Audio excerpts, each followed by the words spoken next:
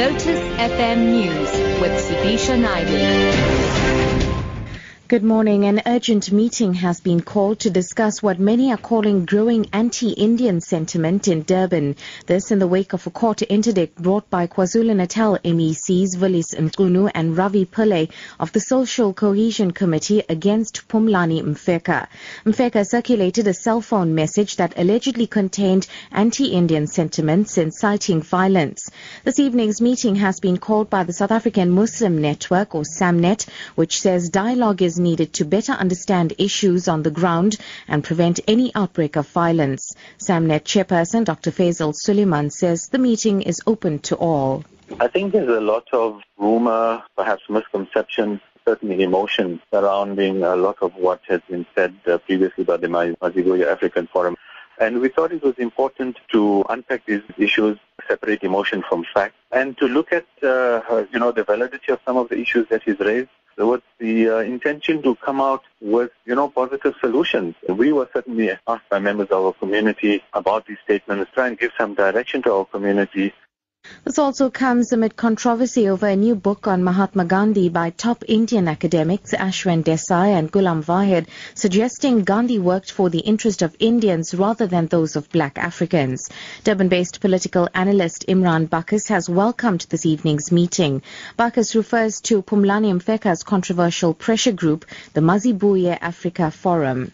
The Phumlani Mfeka issue and fiasco really points to fault lines in our society. We can very well argue that they are fringe elements and they don't represent mainstream thinking, but the reality is that there are huge racial divides in our province. I think this all started when Mfeka and the Mazibuye Forum were shot to prominence in 2013 when the City Press had given them coverage. As a starting point, we need to be cognizant of the fact that their politics are at odds with the politics of the ANC. 17 EFF members of parliament, including the party's chief whip, Floyd Shivambu, will not be able to participate in today's debate on higher education. This is because they were suspended last Wednesday following their removal from the chamber during Finance Minister Nhlanhla Nene's mini-budget statement.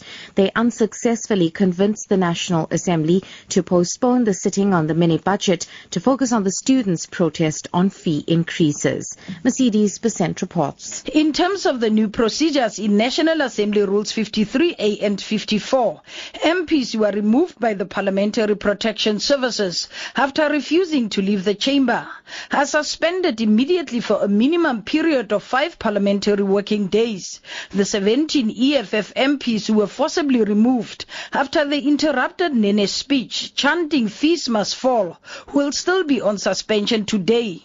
EFF leader Julius Malema, party whip Godrich Gardi, and Mbuyiseni Ndlozi were not in the chamber during the removal. The 3 of them and 5 other MPs will be able to participate in today's debate. Mercedes Besant, SABC News, Parliament.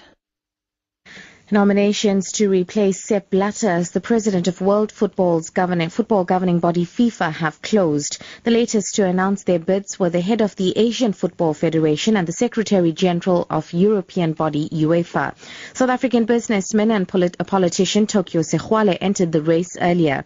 The BBC's David Ornstein reports. Gianni Infantino is a Swiss lawyer who joined European football's governing body 15 years ago and has been second in command to Michel Platini since 2009. The 45-year-old has the unanimous backing of UEFA's executive committee and is being seen as their plan B in the FIFA presidential election.